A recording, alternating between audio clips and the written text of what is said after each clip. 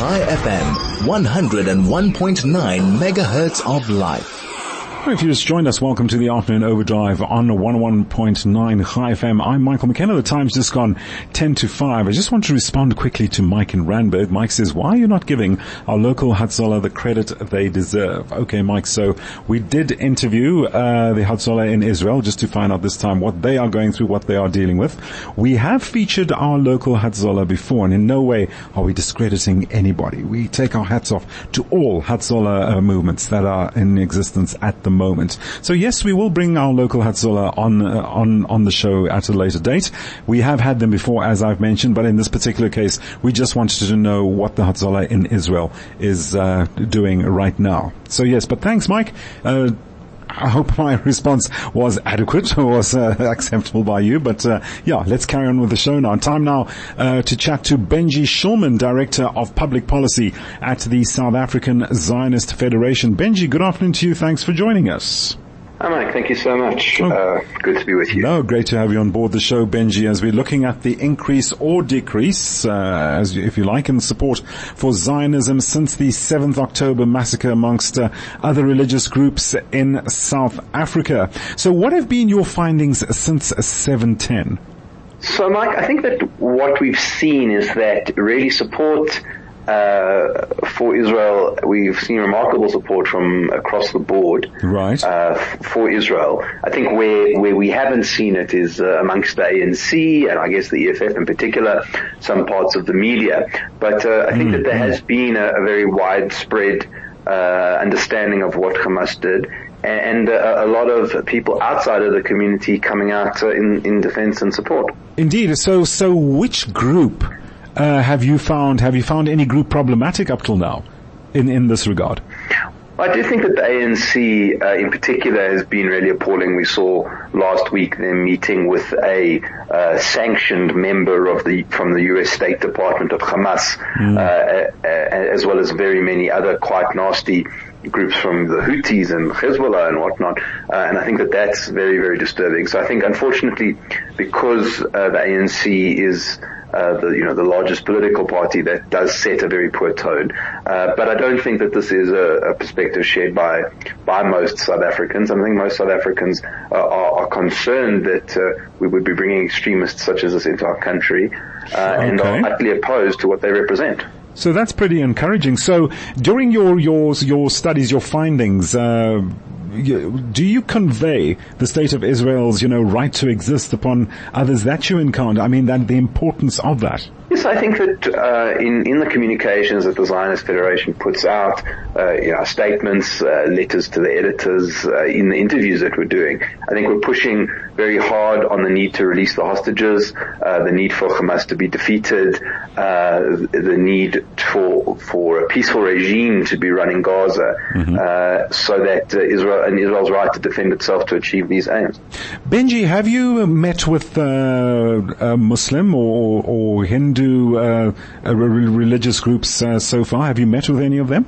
So, Mike, I mean, we're open to meeting with all groups from across South Africa, regardless of who they are, and certainly in the past, Hindu groups we have met with. I don't know if we've met with many Muslim groups, but certainly many Muslim individuals we're in contact with all the time, who have interests in this topic or connections or insights. Right. And we're certainly not afraid to meet with individuals, but there's no groups that I think are interested in meeting with us at this point, although we remain open to anyone who would like to. No, sure, granted, Benji, but now I'm just curious, with the Muslim individuals who you've met with, share some insights with us. How do they view the situation right now? What feedback do they give you? Look, I think many of them understand I think that unfortunately this often becomes an issue of religion, whereas really Hamas is not the representative of Islam in the world, thank goodness, right? We've seen remarkable support from across the Muslim world, the Abraham Accord countries. Indeed. All of those are holding, and I think that shows the real force of Islam in the world, and so I think that they really understand that. And they're sort of conveying to us that they are not interested in ideologies of extremism that are are being used in the name of Islam to commit these atrocities, and that a more productive way could be had for relations between Jews and Muslims, given the ongoing turmoil in the Middle East. Well, we certainly hope so, Benji. And in saying that, do you think that our government will ever change its stance that it takes on at the moment? I think it will. I think that the reason it's going to change is because we're going to have to vote them out. I think that this is a broader reflection of the ANC's inability to run foreign policy. We've seen it on Ukraine and Russia. We've seen it on its support in Libya and Venezuela and Cuba and North Korea and basically every dictatorship on the face of the planet. And I think that it then bleeds into our domestic policy because we don't know how to run a country, and that's why we don't know how to run a foreign policy. So I think that coming up in the next elections, we'll see a strong weakening of the ANC, and this will give it an incentive to moderate its policies on these sorts of issues. I was just about to come to my next question and what you've just asked. Well, okay, I was going to ask you, do you think there's a conflict between actual South Africans and this government in terms of ideologies?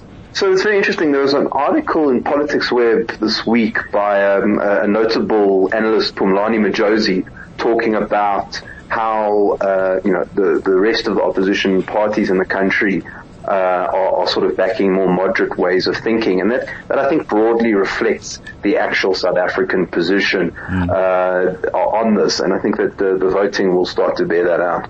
Indeed. Benji, so what initiatives are you working on now to at least, keep the cause going from the South African Zionist Federation's perspective? So look, I do think that in general South Africa is calming down, with the coming of the December holidays. There's a lot less people around. I think things are more quiet already. Sure. But I think in the new year, there will be a lot more going on. I just saw today a really nice thing where it's called Knit for Israel, which is run by the South African Friends of Israel, and they just dropped off 3,000 beanies for medical units in Israel that are going to be shipped there. Some are going already on Sunday, and these are being knitted by members of our own community and others. Actually, the initiative is run from outside the Jewish community. Sure. And those are being done and delivered as we speak. So that was just one thing that is on the agenda. There's a variety of media relation issues, some public demonstrations for the hostages.